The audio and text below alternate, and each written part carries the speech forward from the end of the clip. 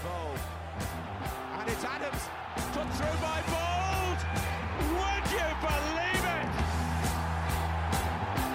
That sums it all up.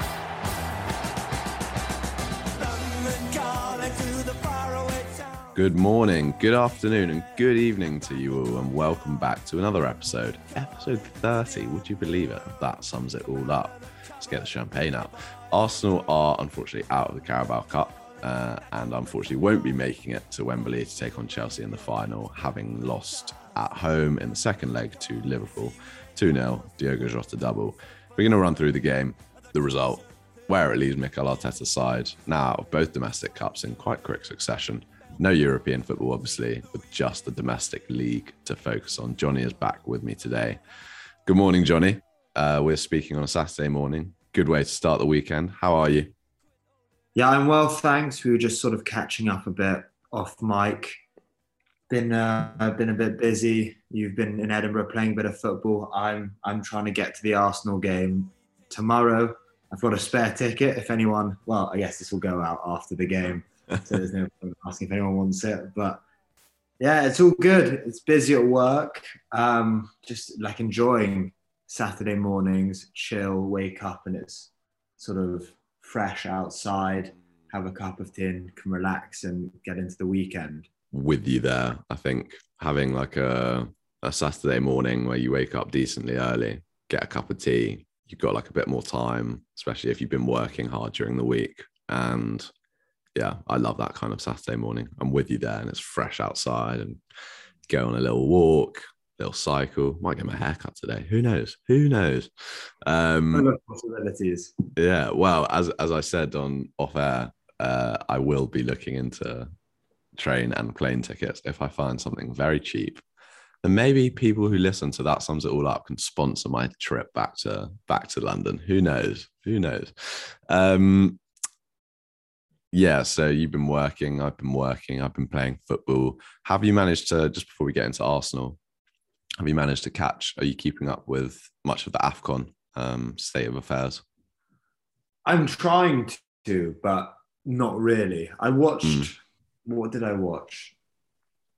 I've watched half an hour of one of the games, and I was listening to, I can't remember, I think it was an Athletic podcast about AFCON, but the coverage is really poor from Sky, and it does make the product just slightly less engaging, because I think it's like the world coverage, and there's no real commentary, there's no analysis, and especially if you're watching predominantly sort of a lot of players or nations that you're not that familiar with, if you could just have like a few experts in the studio giving a bit of background, I think that would make it a lot more appealing, because then it's far less abstract of a tournament.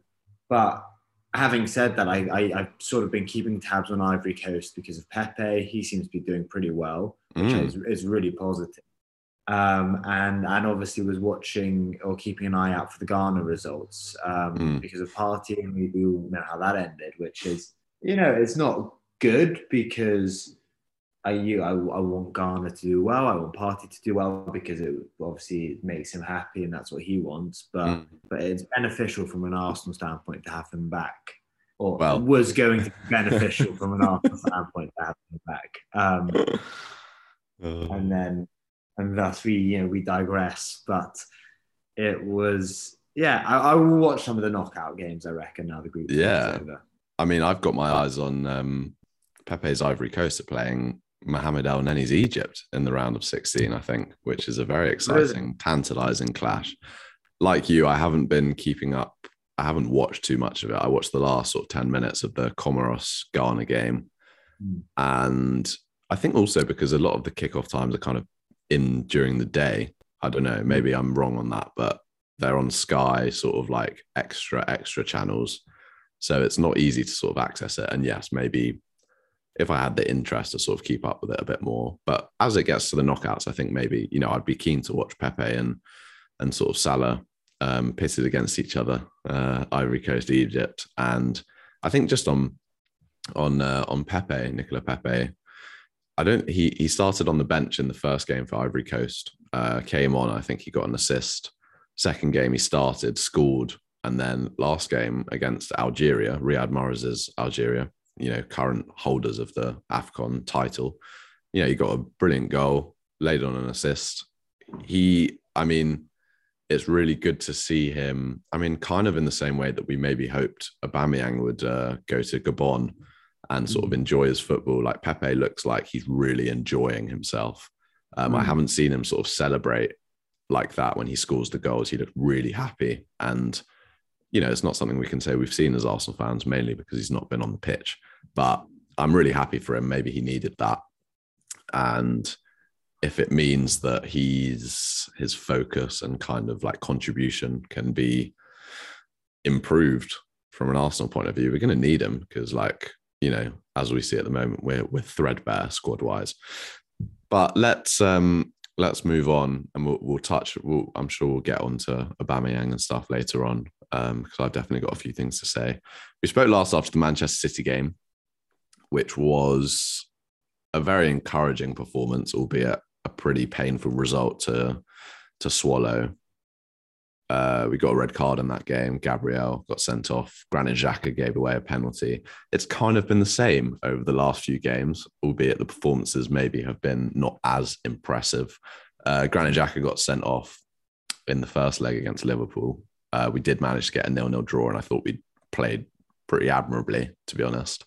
And then got another red card, again, quite different, but Thomas Partey got sent off against Liverpool. So we played the two best teams in the league across two competitions, got 3 red cards, finished with 10 men 3 times, and not won any of them. But I guess have competed more than we ordinarily would. I think back to I think it was a quarter-final Carabao Cup game against Manchester City at the Emirates a few years ago, and we got absolutely battered, like 4-1 or something. That was last season, I think. And last season, quite early on. Yeah, Lacazette scored quite early on, and then they just beat us 4-1. It was just like, it was during the period where we were struggling a lot, but it was just like, oh, we're playing Man City, we're going to lose 4-1. So at least we haven't got battered, and I don't mean that in a sort of cynical way. Like, we have competed, and just got to sort this discipline stuff out. But let's go on to, we'll talk about discipline and all of that. But let's start at the starting lineup. What did you make of the team that Mikel Arteta put out for the Liverpool game? I guess I was pleased to see sort of Tomiyasu, Odegaard, Smith Rowe all back in the sort of mix. But really, and look, we're so threadbare. There was not much else we could have done. Nketiah could have started. I guess, I think had Chambers been fit, I think he would have started because we'll probably get onto this. It was very evident that quite a few of our players just were really rusty. They weren't match fit. My biggest surprise was to see Thomas Partey on the bench because he literally woke up Thursday morning and was in Ghana, I assume in Accra maybe. And I think he had to get multiple flights back to London. It wasn't just a case of, all right, I'm just going to hop on a plane and fly direct. It was... Well, it looked it as well. I don't know if you caught a sight of him sort of as he was sitting on the bench, but he looks like exhausted. And I'm not surprised. You think about the emotional and physical strain, but sorry, keep going. No, you're completely right. And I think it's a real shame because we should never, and the red card feeds into this, because we should never have been in a position where we had to rely upon someone, any player. It doesn't matter whether it's Thomas Partey or Mohamed Elneny on like our midfield spectrum. We shouldn't be relying upon a player who's literally landed from a really significant journey, sort of 7 hours previous, or if less than that, 5 hours, to play in an important semi-final where we should either have the depth, or I would rather see Charlie Patino come on. And it's just, look, and I kind of feel like I've been proved right by the fact that he got sent off, and his time has definitely into that, because it's the main reason he rushed back wasn't to play against Liverpool for 15 minutes in a semi-final. No. It was to play against Burnley on Sunday, which he now can't do. Yeah. I saw he released the statement apologising, which I thought was almost a bit unnecessary. I mean, maybe some Arsenal fans are in a different camp to me, but I'm not really angry at Partey. I'm more sort of upset at the whole situation just by sort of Xhaka's stupidity from the first leg still, and the lack of numbers we have. And it's all just a vicious cycle in our midfield at the moment. And we really, really need to just add a body or two in there. I agree. And I think, benefit of hindsight is key here. And, I think given the way that it played out, you can say that, it was almost turned into a bit of a comical thing before the game. It was like, oh, like Thomas Partey, like what a legend. He's straight back from the plane, like landed at 12 p.m. at Heathrow, straight to the team hotel, and he's on the bench. He was literally playing for Ghana, at 5, 6 p.m., if not later, the evening before. So, he shouldn't have been on the bench really, but I can see why maybe he was, because of the limited options we had. And if he was like, look, I want to put myself out there. But we've seen before, and I think we've heard quite a lot from Mikel Arteta when he's been asked about Thomas Partey, is that he's a guy who really pushes and wants to sort of make himself available for the team. And sometimes that's to his own detriment because he gets injured, or maybe his head's not in the right space, like we saw against Liverpool. I mean, I think for a few minutes, he looked quite good, and I was like, oh, like fine. But at the same time, the game was kind of gone at that point. And, the first, let's talk about it now. I thought the red card, the first tackle, did it have to be a yellow card? I don't know. Like, I think it was harsh, but the second tackle was careless and late. And I don't think he can have too many complaints, because clearly his head wasn't in the right place, and that's on him. But it's also more probably on, the club and Mikel Arteta perhaps, for allowing him to play a part in the game when clearly he wasn't ready. And also, it's more important that he's available for Burnley. And now we don't have him. We don't have Xhaka. We're going to be back to, the bare bones in midfield again. Doesn't look like we're going to sign anyone before then. So, yeah, and it's hard not to sort of attribute some of the blame to Granit Xhaka as well, because he should have been there. He's the senior man. He should have been there. He's one of the leaders. And I think, this is we'll get onto the Granit Xhaka conversation as well at some point, but this is another reason why he's got to go in the summer. We've got to replace him adequately. Yeah. I also just think the whole Ainsley Maitland-Niles loan was handled terribly.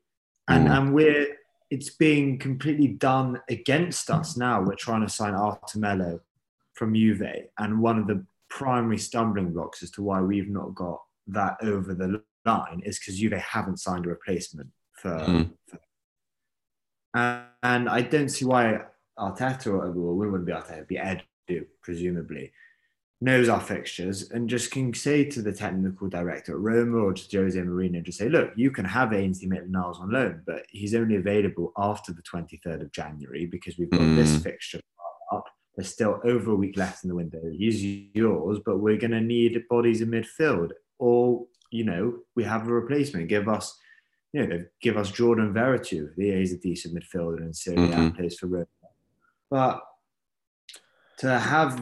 to just be so almost naive and just let Maitland-Niles go within the first week and have no replacement lined up. And then the sole reason, or the main reason as to why we've not been able to get a midfielder in is because the club we're trying to sign that midfielder from won't do a deal unless they've got a replacement. Just shows maybe on some level, we speak about this team being young. It's a young club as well in terms of management. It's Edu's first real club job. It's Arteta's first job as a manager and a first team head coach. And that was, in my opinion, quite a big mistake. Yeah, and I don't think you're alone there. I mean, I think it was a mistake as well. We should have, regardless of Roma's intentions and Maitland-Niles' sort of headspace, I think the crucial thing is, the team and the club come first, and we needed another body. We needed Ainsley Maitland-Niles at centre mid, at right back, wherever. Like, we're so threadbare, and he's, the utility man. He's perfect for this kind of thing. And even if he was going to go, you sort of say to him after, like, look, we need you for this period, just until Thomas Partey is back, just until Granit Xhaka's suspension's over or whatever. And El Nenny's back, and then you can go. And But I think on the flip side, if I'm trying to understand maybe how to understand this in a way that makes sense, I think Arteta was asked about it, and he said in his press conference, like, and I'm paraphrasing here, that, you know, it's very hard for when a player knows he's, you know, he knows that he'll be allowed to leave and the club have agreed to it, but you're gonna delay it for about a week or two.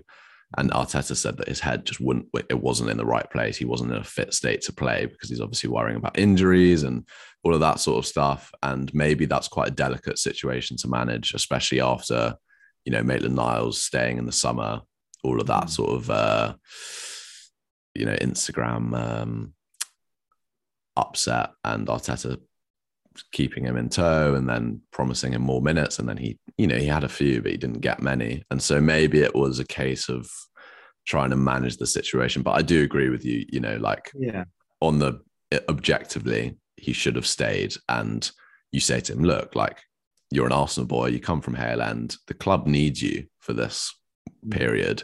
You can go to Roma afterwards. You'll get, if you play well, you get a good move maybe in the summer. We will not stand in your way, but we need you right now. And I think maybe, as you say, it's a bit naive on, I think Mikel Arteta probably did have a part to play, because I think any of these decisions on the squad, you know, he has to give it the green light. I don't think Edu is going to be telling Arteta, like, this guy's going out on loan. Like, Arteta will be probably more, if anything, like, more in control of these situations. But yeah, it does make a bit of a mockery of sort of where we're at midfield wise at the moment. And it's not fair on Albert Sambi Lokonga either. Like, he's not played a lot of football. He's a player with a lot of potential. I thought he did all right against Liverpool. You know, you could tell that there's a lot for him to learn in his game, but he's too young, and it's not fair for him to shoulder these burdens at this current stage of his career. So do you have anything else to add on that? No, I agree. I just think on the Maitland-Niles discussion, fundamentally his qualm was game time. And if you tell him, look, you're guaranteed, you're starting against Forest, you're starting against Liverpool in both legs, let's say, he probably wouldn't have started the North London derby had that not got postponed. But if you tell him, look, you know, you're here until after the Burnley game, but in that time, you're going to start 3 or 4 out of the 5 games we're playing. And you'll probably have some involvement in all 5 of them. I don't think he protests that. I think he goes, right, that's what I want. He wants game time. And I think if he could handpick a club that he wanted game time for, it would be Arsenal, because for all the reasons you mentioned. This isn't like we were dealing with like a Lucas Torreira situation with a player that was homesick who desperately wanted to go back to Italy. Yeah. I understand that, you know, his mind might not have been fully in it because he's worried about getting injured and how that would affect his loan spell. But I just don't think top professional footballers, Premier League level footballers, necessarily think like that in those binary ways. And then going on to Lokonga quickly, I agree with what you're saying. I think Burnley will be a good test, because it's just not fair to judge him against one of the best midfield in Europe, you know, especially when he's playing on his own. Exactly. How is he? 21 years old? He's like a kid come from Belgium. He's barely played since we actually lost at Anfield in the league. And then where he struggled. Hold his own against the midfield of Jordan Henderson, Champions League winner, Premier League winning captain, Fabinho, one of the best deep line. He's exceptional, Fabinho. What a player.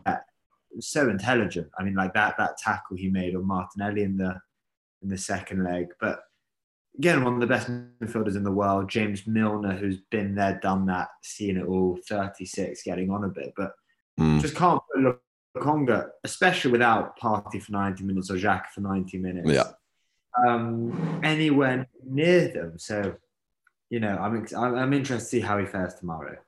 Yeah, definitely. I think let's just finish up that Maitland-Niles conversation. I think, you know, it was quite clear early on in the window when those stories first broke about Roma being interested. They were very forthright in, it happens now because we need him, or it doesn't happen. And I wonder if they made that very clear to Maitland-Niles, and then I think Arteta went on record as well saying like, look, Maitland-Niles, he thought it was a very good opportunity to work with Mourinho. They probably said to him like, look, if it doesn't happen now, it's not happening. And I guess maybe that's a bargaining tactic. And you should say like, look, well, sorry, we need to get a replacement in first. They should have done that. That's the main thing, I think. You can't let Maitland-Niles go unless you have a replacement lined up. And maybe they thought they did. Maybe they thought the Arthur Melo thing was going to come through sooner rather than later. But I think it does speak to a bit of an experience maybe from how to manage a delicate situation, a tough situation where you're weighing up player sort of feeling, the needs of the club, financial things, other deals that need to go through for this to happen. So I think, we've sort of covered this very well. Just on Lokonga, I think, I remember one of his best games, I think, for Arsenal was against Newcastle when we played them at home. So I'd be interested to see, I can't remember who was next to him that day. I think it was Thomas Partey, maybe.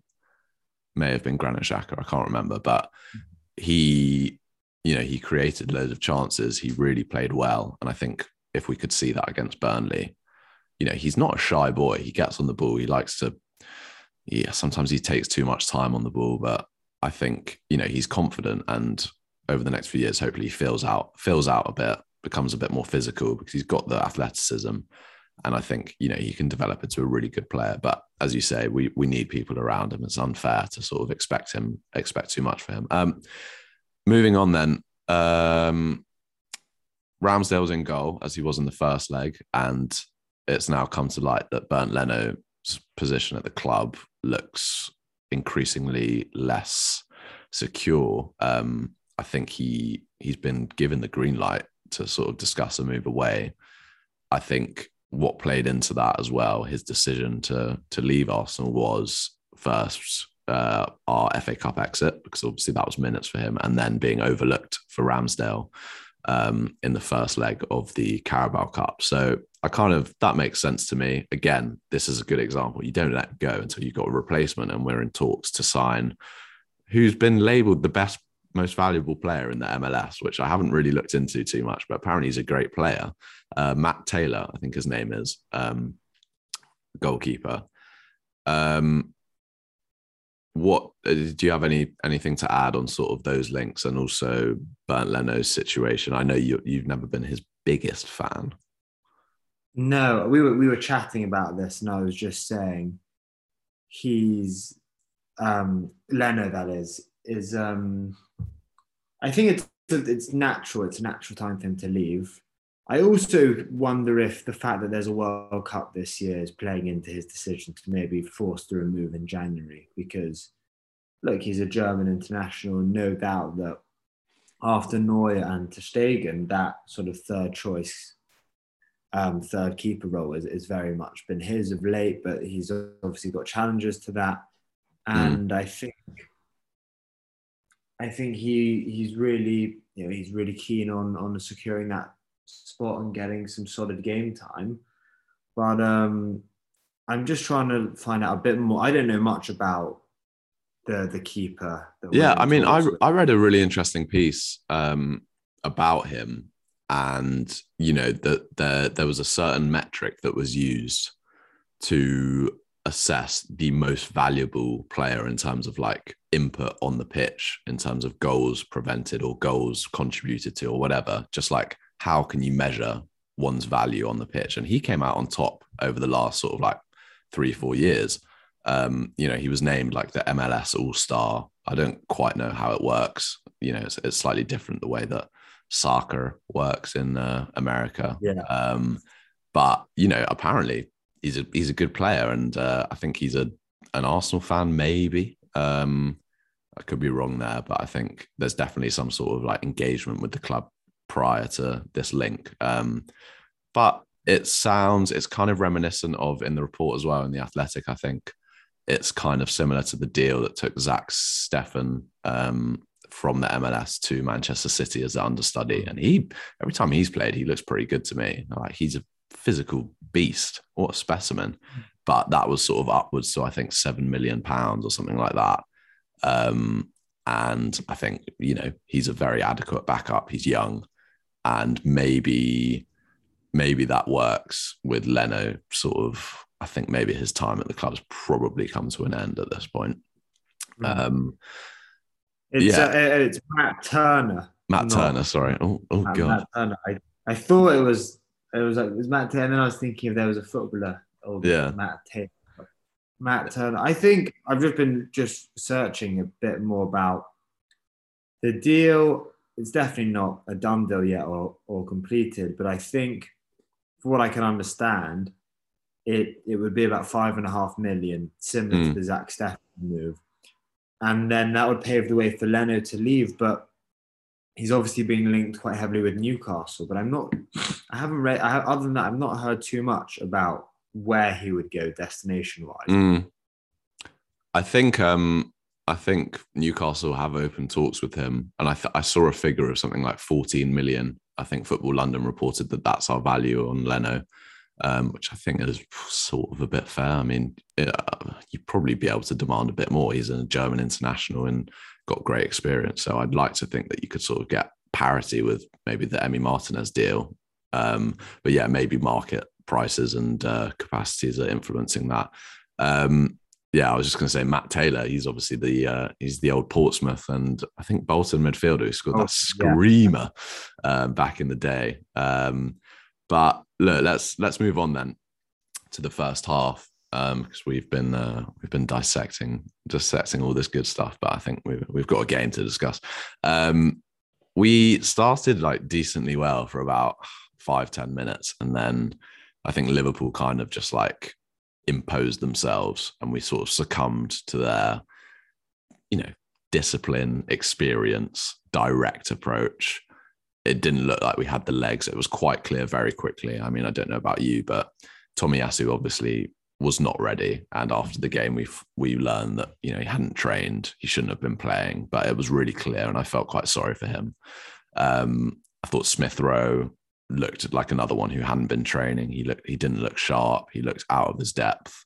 I thought Lacazette, maybe less excuses than the other guys, but he had one of those games where what can he do against a centre-back pairing of Matip and then Konate and Van Dijk? Like he's not going to do much. He was knackered. He sort of ran out of steam very early. He just didn't have the legs to sort of press in the way that, say, Martinelli or another athletic forward might do. And I thought those were the sort of players that to me looked like they struggled most. I thought Lokonga had a bit of a shaky start, but grew into the game. And I don't really know, as you said, what more can we expect from him against the midfield three of Fabinho, who I just think is like, that tackle that he made was great, but it's kind of, I see one of those from him every single week. And Henderson as well. And then Curtis Jones, I thought was really good for them as well. Energetic, athletic. And that's, again, it's kind of like, isn't it interesting? We're being linked with Artemelo, and the longer it goes on, us having not signed him, the less I want the deal to go through. I know we need a body, but he's not athletic. I read Tim Stillman was talking about it on Twitter, and he said that Tite, the Brazilian coach, tried to build the Brazilian national team around him after the 2018 World Cup, and it just didn't go to plan, and he hasn't been recalled since. And he's been compared to Ceballos in the sense that like he's very good on the ball, but he's quite slow, unathletic, gets bypassed very easily. Long term, that's not what we need, but maybe short term, it's as good as we can get. And yeah, anyway, so those were the players that struggled. I thought Gabriel Martinelli, I mean, his first half was brilliant. And I know Jurgen Klopp, who needs to get his mitts off Gabriel Martinelli and walk away, because he's now gone on record twice after that game sort of saying like, oh, that little boy Martinelli, he's one we'll be talking about, which is great, I guess. But I think Martinelli, when he got the ball, he was taking Trent Alexander-Arnold on. He had him like completely. And I thought he was the star man, along with Martin Odegaard, I thought, who didn't look like COVID had affected him too much. I thought he was excellent and did probably the best work that I've seen him do from a deeper position for Arsenal. And unfortunately, yeah, we went 1-0 down. Diogo Jota, who's a real thorn in our side these days. He just always looks like he's going to score against us, and he does. Should have been shown down the line, I think, by Tomiyasu, but he sort of gets his feet, he trips over his feet, and then obviously that scuffed finish, which beats Ramsdale, probably won't be too happy about that. What did you make of sort of that first half and the goal, and how the game started and how that half finished in a way? Yeah, I think it was very much a half of two halves because for the first 20 minutes, basically up until they score, I think we're the better team. We started, we came flying out the gate. Martinelli, as you say, had Trent on ice for that first 20 minutes as well. I think beat him 2 or 3 times. And it's been incredible to see him go up against Trent and Joao Cancelo, who are probably the 2 best right backs in the world at the moment, to be honest. I would argue, along with Hakimi at PSG. And he's just had the better of both of them for substantial points and times in a game. And can I just jump in there? I think that's a really good point to make. I mean, not that Joao Cancelo and Trent are like, the best defensively, but what Martinelli did against them was that, I mean, he didn't manage to sustain it against Alexander-Arnold, and we saw that, he made a decisive attacking contribution by the end. But what he did, because of his threat and his willingness to run in behind and take people on, he pushed Joao Cancelo, who was virtually anonymous in that City game, and Alexander-Arnold in that first half. He pushed them back, and you don't want, City and Liverpool, they don't want Trent and Cancelo defending sort of in their defensive third, because they're actually not great at it. And that is a testament to Martinelli's quality, that, these guys were really backtracking and being unable to deal with his threat. But yeah, I think you're so right to point out Martinelli's impressive performance.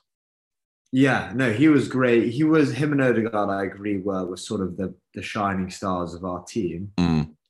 It was just like, it's not like a performance that we've left. I don't feel like as a collective, the fan base feels super like deflated by the loss. No. There was always a touch of, look, we came up against a better side. You look at their 11, you look at their bench, compare it to ours, and there was a goal from quality, but Tomiyasu and Smith Rowe really just looked like they had no fitness.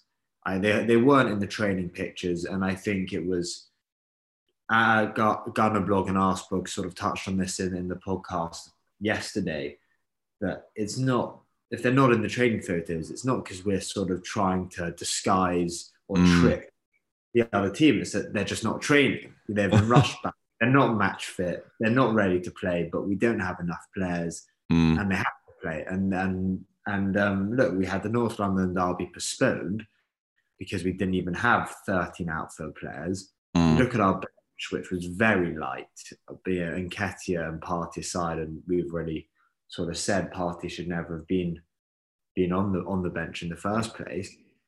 It was, threadbare, almost doesn't do it justice, in my opinion. And then they score. Jota scores, and it's a good goal. He does turn. It's the first time I've seen Tomiyasu get turned inside out since he joined. And when you sort of add together him not training and not being match fit, and he's against Diogo Jota, who's one of the best players in the league, I'll forgive him.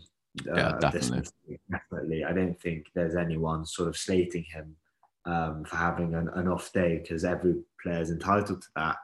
But it just changed the whole momentum. And it did. Liverpool, they slowed the game down. They had really experienced heads on the pitch, in Van Dijk and Henderson and Fabinho, and they just, and Firmino as well. And they just sort of just knocked it between them, and we couldn't really get any real control. And when we got possession, we turned it over. Saka, I also thought, I don't know if he had an off night or we sometimes forget he's 20 years old and he was up against the best left back, arguably, in world football right now. And I thought Andy Robertson, from a defensive standpoint, just had a fantastic game and didn't give Saka an inch. And that's all right.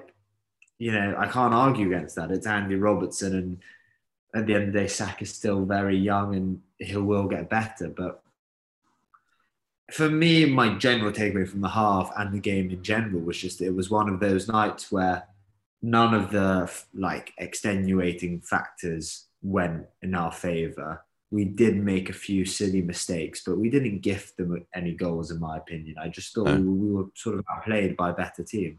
Yeah, I agree. And I think there's no shame. And I think, you know, I was excited for this game because of the sort of build up. And obviously this leg had been postponed. It was meant to be played a couple of weeks ago. And, you know, the whole question of why did Liverpool get it postponed and the false positive tests, and then Arsenal postponing the North London derby. And it was like, right, this is a good chance to show them that, you know, we're here and, you know, fuck the haters and all of that sort of stuff. And then I remember thinking just before the game, I was like, oh, but you know, they could just come and they're so experienced and they're just going to like do the job. And they did the job. Like that is what they did. They did the job. Like they rode out the initial sort of buzz in the stadium and the players. They got a goal from a bit of individual quality from Jota. And I think also in defense of Tomiyasu, like Ben White was also, you know, turned on that side by Diogo Jota quite early on.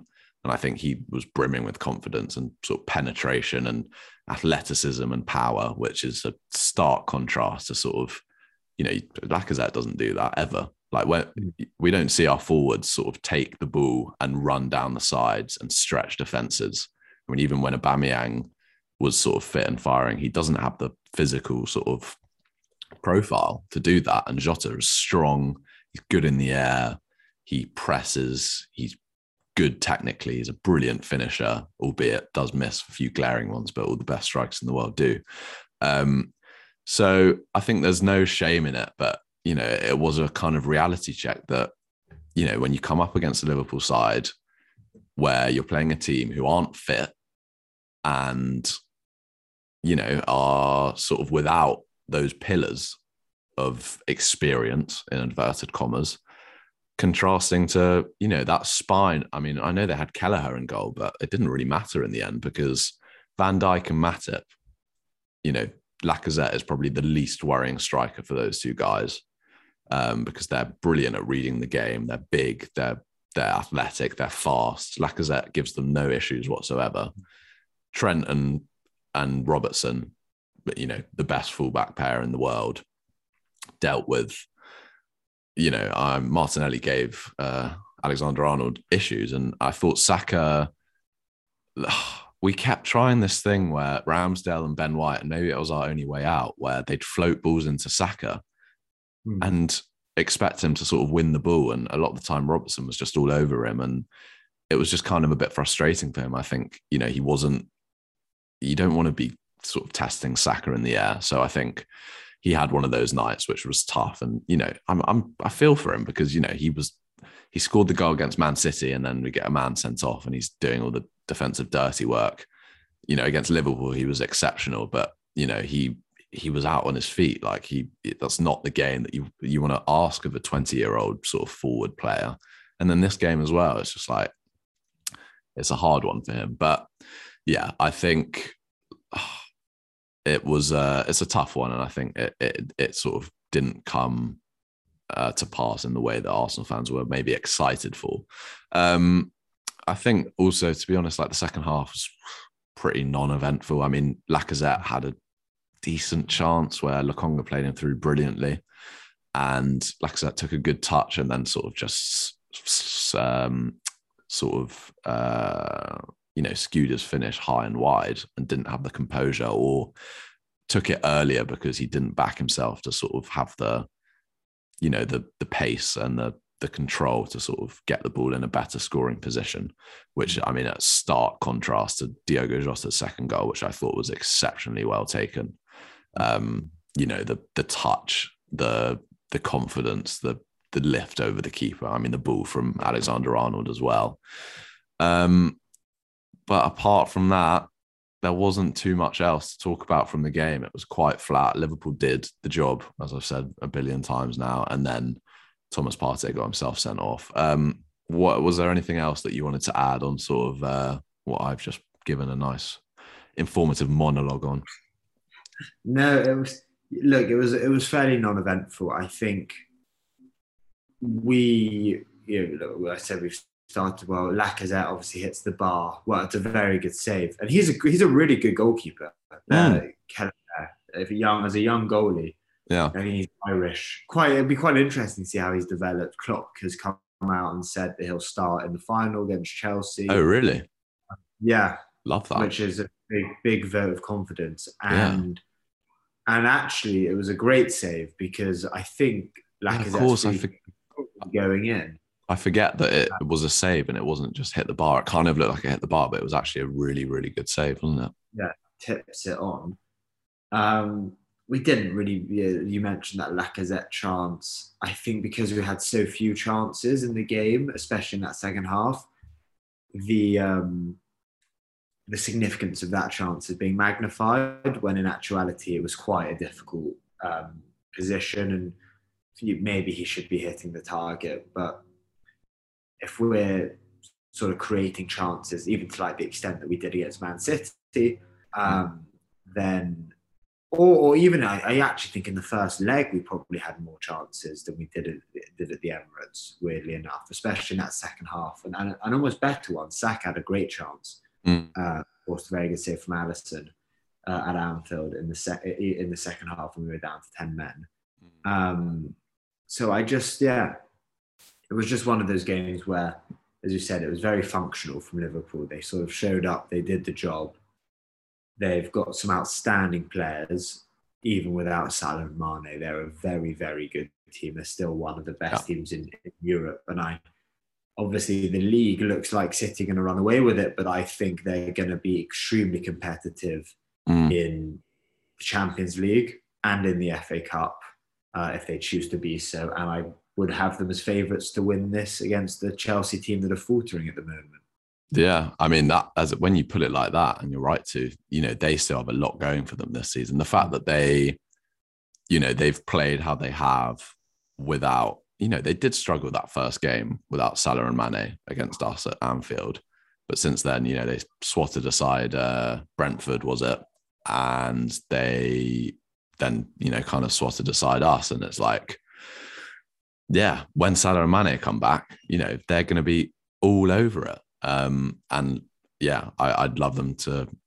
I'm not love them to, but I'd prefer them to win the Carabao Cup over Chelsea. And I don't have a problem with them going further in the Champions League. And I'd like them to challenge City because it makes for a good competition. And City aren't necessarily the most likable team. I mean, not at Liverpool, but I probably prefer Liverpool to Man City, to be honest. So yeah, and then that was it, 2-0. Thomas Partey got the 2 yellow cards, came on late. For me, that first one, I don't know. I think with all just the referee stuff recently and VAR, I looked at that first foul and I was just like, do you have to give him a yellow card? Like, we're losing down to 10 men. Like, it's game management from the referee. Like, surely, I mean, yes, be objective about it, but surely that Partey's just come on and maybe this shouldn't play into it, but like, it's just a little foul. And maybe I'm wrong, maybe I'm downplaying it because I think some people did say it was probably more of a yellow than I'm saying, but and the second one's definitely a yellow. It's late and careless, but he was so quick to get his card out for that first foul. And I'm just like, really? Like, do you have to? Like, Liverpool are winning this game anyway. Like, you don't have to just give a card for the sake of giving a card. And then he was off. I do think just in general, it was Martin Atkinson and he was very card happy. He was. On Thursday night. I was just looking through it now. I mean, he booked from Liverpool, Curtis Jones, Minamino, Konate was booked, who came on as a sub, Lacazette, Tomiyasu, and then Partey. So six players were booked and it wasn't a dirty game. It wasn't. No. We weren't flying in, players weren't flying in at each other. It was... if I look at the stats, But you know what? I think he booked a Liverpool player quite early, and then that sets the precedent for kind of like having to book it. And I'm all for like, if it's a foul, it's a foul and book him. But like, it just cries to a bit of like, again, this Thomas Partey punishment. Like, it's too harsh a punishment to then get 2 yellow cards, then you miss a league game. It's just like, oh, come on, like, why? But that's just maybe more out of frustration from an Arsenal point of view. But I do think it's a valid thing to feel about. Yeah, no, I agree. It was just a shame because the ramification, as you say, of that red card is so much greater than the crime. And look, I think it's not to play devil's advocate. I do think that his second challenge is most certainly a yellow card. Yeah, definitely. It's almost like an orange card. Yeah, it's late and it's quite high and studs are into sort of ankle and no, I agree. But let's do we've touched on our takeaways already, but I think it looked as if the team weren't ready. And I think that, in a way, this is a sort of positive defiance of, all the criticism that Arsenal have come in for over the last few weeks, which I think has been absurd and comically so, about like trying to bend the rules. And it's like, we're not trying to bend the rules. Like the rules are incorrect, in my opinion, and they've been set by the Premier League, and we've done our due diligence. And it's clear that we put that team out when Tomiyasu shouldn't have played. Like, if you're putting player welfare first, like some of these players who haven't trained are not prepared for the match, and you probably could try and postpone it. But as Arteta said, we want to play. And that clearly, to be fair, I had some doubts, before that North London derby game. I was like, oh, is Chambers really injured? Or like, is Emil Smith Rowe really not back? Or, can Tomiyasu not play? But clearly it's been the case. And like, so I don't think we were ready to play a game like this. And, as we saw against Manchester City, we can now compete with these really good teams, but we need everyone fit. We need everyone prepared. We need a full strength side out. We need a few options on the bench, and we need no one to get red cards. And in all these games, none of those things have been sustained. So I think that's the next step. But look, the squad depth is an issue. And we'll move on to talking about that. We'll just touch on transfers and go back to the Premier League. But, we need some more players, basically, especially now that we've let some go. And we need to stop getting these fucking red cards, because as much as we might have not got results in these games anyway, on the one hand, you're doing yourself no favors. On the second hand, you're setting precedents to other teams and to referees. Like, Arsenal get red cards. That's what they do. And then thirdly, you're running players into the ground when they're not fit and they're struggling with numbers already. Like, just don't make it harder for yourselves. But I think James McNicholas made a really good point on the podcast yesterday on the Arsecast Extra, that maybe it's a case of these players are just, they've been groomed in this positional play and they're getting to grips with all of that. And they're just not athletic enough to, make these challenges and then they sort of panic and make these silly lunges and sort of bad tackles. And then we get sent off. And I'd be interesting to know, like, those stats keep coming out, like 14 red cards since Arteta took over. I wonder how many of those have been Xhaka and Luiz combined. You'd probably say almost half, maybe. I think six. So it's like, when you take those away, and you're not going to take those away, but like you do need some perspective and context. And that cries out to me. That's why we got rid of Luiz in the summer. That's why we need to get rid of Xhaka in the summer. These things we need to move away from these things. Did you have any takeaways before we get on to sort of transfers and look ahead to Burnley? No, I agree with everything you're saying. And the point about red cards resulting then running the remaining 10 players into the ground is for me the biggest issue.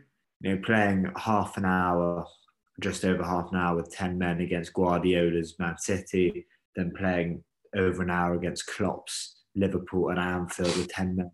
It's just really exhausting. And look, unfair for these young players. Yeah. the speed at which the game is played at the highest level now is almost unfathomable unless you're really involved in it as a player or as a coach. And we don't really have any real experience of it from a TV screen, or even when you're in the stadium, you don't really feel how quickly it's moving on the ground. And it just makes the recovery process so difficult. And when you've got, as you've already mentioned, not a big squad and players coming back from injury and there's a pandemic still, just further compounds issues. And it is really, that's for me the biggest issue, is like Saka, Lacazette, Smith Rowe, or who was out, but Odegaard, these players are being sort of run into the ground. Martinelli too. Players, yeah. Martinelli definitely, although he doesn't look like it. He's the only one who doesn't look like it's been affected. It doesn't look like it affects him. He can recover well because he's young, and I think Arteta said that about Saka as well. But you see by the end of the games, like, sorry, that's the dog upstairs. He's howling that his owner's not around. I guess by the end of that first leg, he was out on his feet. Yeah, I mean, it's a big issue. If you put a positive spin on it, you maybe think, look, this is a great experience long term for these players to experience, like, the hardest of the hard at such a young age, when we're still, these can be positive, sort of formative experiences. But by the same token, just like, it's not what you want your young players to be having to go through with such a lack and scarcity of consistent, experienced, like, influence on the pitch alongside it to sort of help them see it out. Like, it is all on these young players. And it's just like, we've talked about how senior players have stepped up of late. Partey's got back into his groove. Xhaka, was making Partey play better, and all of this sort of stuff. And Lacazette was playing as well. But yeah, they need to be more consistent. Look, let's move it on. And quickly touch on transfers, because you are a transfer expert, and then we'll have a quick few words on Burnley and then wrap up for today, because everyone's got Saturdays to be getting on with. So tell me what's been going on Arsenal-wise on the transfer front, because we've got about a week, I think, left of the window. So there's plenty that's been going on and plenty to still do. Yeah, we've got just over a week. I think it's the 22nd today we're recording. So yeah, we've got about a week and a half. It's been interesting to see another January clear out. A lot of what's gone on from the transfer side we're well aware of, but sort of Pablo Mari has gone to Udinese, Kolasinac leaving. I think these were deals that were very much expected to happen. Balogun, Maitland-Niles, nothing unexpected, let's say, or unplanned for on the Arsenal side has happened. I guess the Leno move would probably be the first piece of transfer business that would have been like adapted to it during this month with, the keeper from America, Turner. He's really well rated. He was MLS keeper of the year last season. He's available. He's 27. He can push Ramsdale. Let's adapt during the window, and then we can move Leno on. Because I actually think the plan was probably to keep Leno until the summer. I'm not pleased with what we've done, because we've not signed anyone, and we desperately need to sign someone. The Vlahovic sort of links are lingering, but there's so many contrasting reports, and I think the Fiorentina CEO came out and said there's interest from an English club, but it's just interest. And another report is saying we've tabled a bid and it's 73 million, and personal terms are sort of on the table, but he personally is taking his time to decide.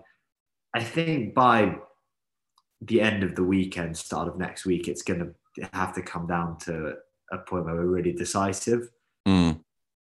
And I think a lot also rests on what happens with Aubameyang, which we've not really touched upon, but there's the Al Nassr loan bid, which is a really interesting loan bid. And also I think it's Al Hilal have also expressed interest, but that's pretty critical in terms of what we do up front over the next week, because I think if Aubameyang is going to be sort of brought back into the fold, and then we sort of part ways in the summer, you don't rush to sign a striker. But if he's not, and there's no way back for him, then you have to accept that loan bid, because it's a very good loan bid from a financial perspective. It's all his wages are off the book, and that's a big chunk of wages. And we've also got Kolasinac, who was on 100 grand a week. He's now off the wage bill, but getting rid of Aubameyang's wages would be massive. And the transfer fee is not huge. It's very small. It's about £7 million,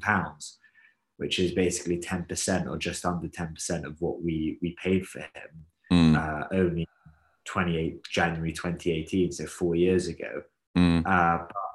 But the circumstances are such, and post-pandemic transfer market is not what it was, especially when it was right at its peak, which was that sort of January 2018 through to January 2019 period. But we might be forced to accept that it's going to be a very busy week and a half. Yeah, I think we need signings. It's hard not to panic. No, definitely. I think, well, I mean, everyone needs to make sure that they're sort of in the loop and keeping up to date with Johnny's reports. And, you know, he reports on confirmed transfers as soon as they happen. So make sure you follow Football Transfer News Official. But yeah, I mean, I like the Kolasinac contract termination. I think that's been in the post for a while, and I think hopefully that's one of the final ones that we do in this way. I mean, hopefully Aubameyang doesn't follow suit, but you know, we had last winter, we had Ozil, Socrates, Mustafi, we had Willian in the summer, and then now it's Kolasinac, and all of those guys were on, you know, big money. And I think that's really important for realigning the wage structure and sort of allocation of funds. Pablo Mari, I think that's fine. You know, he wasn't playing. We've got Rob Holding as a backup. Tierney can also play left back. I mean, centre back if we really need him to. I think the Leno thing is interesting, but I hope that, you know, this keeper that we're linked with and in talks with, you know, he's on the radar. We know that Leno's going to leave at some point, and if that's just been pushed forward and accelerated to January, then I guess our summer plan for a keeper replacement has just been pushed forward in a way. On Aubameyang, look, like, I think that it's not likely that we see him in an Arsenal top again, because I don't see it happening. I don't see him being reintegrated. I think maybe he has to be if we can't sign a forward. I mean, it's very likely we can't sign a forward in this window, because you can't let Aubameyang go without an assured replacement. But at the same time, it's like, maybe you need to let Aubameyang go before you can afford to push the boat out even more to sign, you know, Vlahovic or, you know, someone else. But I don't think Dominic Calvert-Lewin's going to be moving mid-season. I don't think Alexander Isak or Jonathan David, you know, other people that we've been linked with, are going to be moving mid-season. So I think, you know, Arteta might be forced to like have a sit-down talk with Aubameyang, but he's been very coy on all of this. And I mean, it seems like it's kind of done. I don't know about you. I didn't think this initially. I thought, well, we'll see. But now that he's back from the Africa Cup of Nations, which is a conversation for another day, because I think there's maybe legs to stories of his disciplinary breaches, perhaps. And obviously we're very pleased that his heart issues aren't as serious as maybe the Gabon national team thought. Yeah. But yeah, I mean, it's, I don't know, it's a shame. And I think a damning indictment of sort of how it's gone since he signed that contract, that now, you know, a Saudi Arabian club are trying to loan him until the end of the season, when we desperately need our most paid player, captain, to sort of fire us to the top four. I mean, it's gone. Former captain. Yeah. So, you know, it's just like, it is a bit of a mess. But and there's also interest apparently from AC Milan and Marseille. It'll be interesting if he link up with Kolasinac, Saliba, and Guendouzi at Marseille. Would be funny. Anyway, we'll talk about that more another day. And the incomings, I think, let's just watch this space, and we'll do another podcast in a week. Let's finish quickly with a few words on Burnley. They're playing tomorrow, 2:00. So on Sunday, we're recording on Saturday. Yeah, we've got to win the game. It's a big game. Manchester United and Spurs won in the week. We don't have Thomas Partey. We don't have Granit Xhaka. Who's to say whether these guys have been able to train since the Liverpool game? I expect a pretty similar lineup, to be honest, because we don't have anything else that's going on. And hopefully they can just give it their all. And then there's an international break and some of them will be able to rest. Some of them will have a bit of a rest and then go off to join up international teams. But it's so important that we win this game because of, going into an international break, you don't want that negative energy carrying through. You want time to sort of recharge batteries and a positive mindset. And we need the points. And also if we win the game, I think in a way it strengthens the argument that we need to strengthen in the transfer market. If we lose the game, it does the same because we just do need to strengthen. Expecting Aubameyang to make a surprise appearance for the game on Sunday. I would love it if he was. I will always, no matter what happens with Aubameyang, I will really, really love him as an Arsenal player. I think he really carried us, and I was desperately hoping, and I only think he's sort of 7 or 8 goals off of becoming the next Arsenal centurion. It looks unlikely that he's going to make it, but look, whatever happens to him, he's been one of the great Emirates era players, and it will be a shame to see him go. It's just a shame that it's aligned with one of the worst Emirates periods of our time, which I don't know if you can draw too many comparisons there, but yeah. It could have been even worse. It would have been a hell of a lot worse. Oh yeah, big time. He's really kept us up there, But going on to the Burnley game, look, it's a must win. And actually, what we have now, which is quite nice and refreshing, is clarity. We've got 18 games to play in the league, and we need to take as close to 58 points or 60 points or however many points we can get, 55 points as possible. 54 points, I think. We just need to push it. We've got to fight for every point matters, and what we're in, and we haven't been in this situation for quite a few seasons, is a genuine race for the top 4.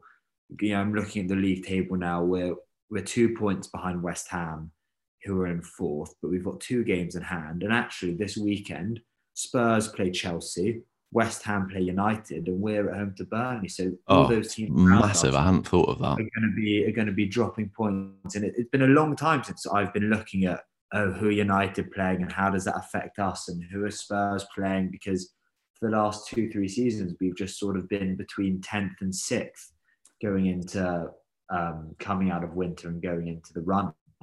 But look, if they draw their game, or if Spurs lose and who have a terrible record against Chelsea, might I add. Exactly, and that was just proved even more so in their Carabao Cup semi-final. But look, if they all drop points and we take 3 points against Burnley, then we continue to take the initiative. And these are the games where we have to do it at home to the team currently rock bottom.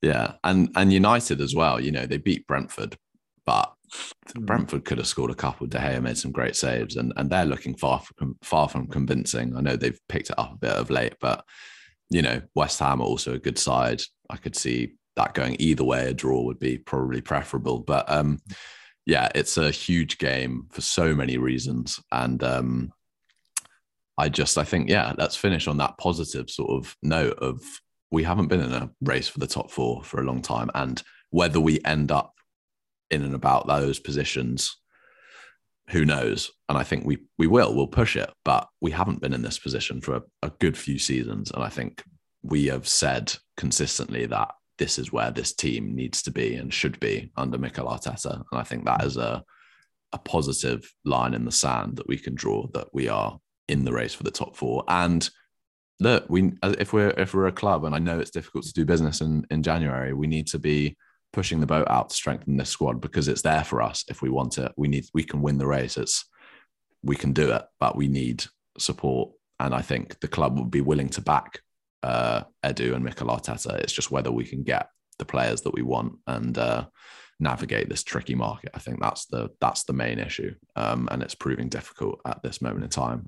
Is there anything you want to add? Finish on No, that I think that sums it up well. It's a good positive to end on. That sums it all up. We're ready. We're ready to go. You've summed it all up very well. Yeah. Let's get out there tomorrow, as much energy as we have, and just sort of put Burnley to the sword, and mentally then we can really go into a 2-week period, which we need. Players need to rest. I think they've got a trip to Dubai is planned. I saw that. And then I guess we'll be sort of reporting on everything as it happens in the window. And I think next week we've obviously got a special guest coming on. We do. So that will be a good episode to look out for the listeners. So yeah, it's promising on both that sums it all up side of things, and hopefully the Arsenal side of things as well. Oh yeah, that's a great way of ending it. Well, yeah, let's leave it there then, Johnny. A pleasure as always. Excellent to talk to you, and not a Spurs fan this week. No, I'm joking. Obviously, it was great to talk to Sam last week, but it's nice to sort of return to normality. You can now find every episode of That Sums It All Up. As I've said last week, it's on Spotify, it's on Apple Podcasts, it's on Google Podcasts, it's on Mixcloud. And be sure to follow the podcast on Twitter at That Sums It All Up too, and on Instagram at That Sums It All Up Pod. Johnny's been doing some good work on there. So yeah, a follow would be greatly appreciated. You can find Johnny on Twitter at Johnny Rosen1. And as I said before, be sure to follow Football Transfer News on Facebook and Football Transfer News _official on Instagram. Look out for the episode next week. It'll probably be out on Friday. The really good, interesting podcast with a sort of well-renowned figure in football. So yeah, keep your eyes peeled for that. And until next time, take care, everyone, and up the boys for tomorrow against Burnley. And talk to you next week. Cheers. Goodbye.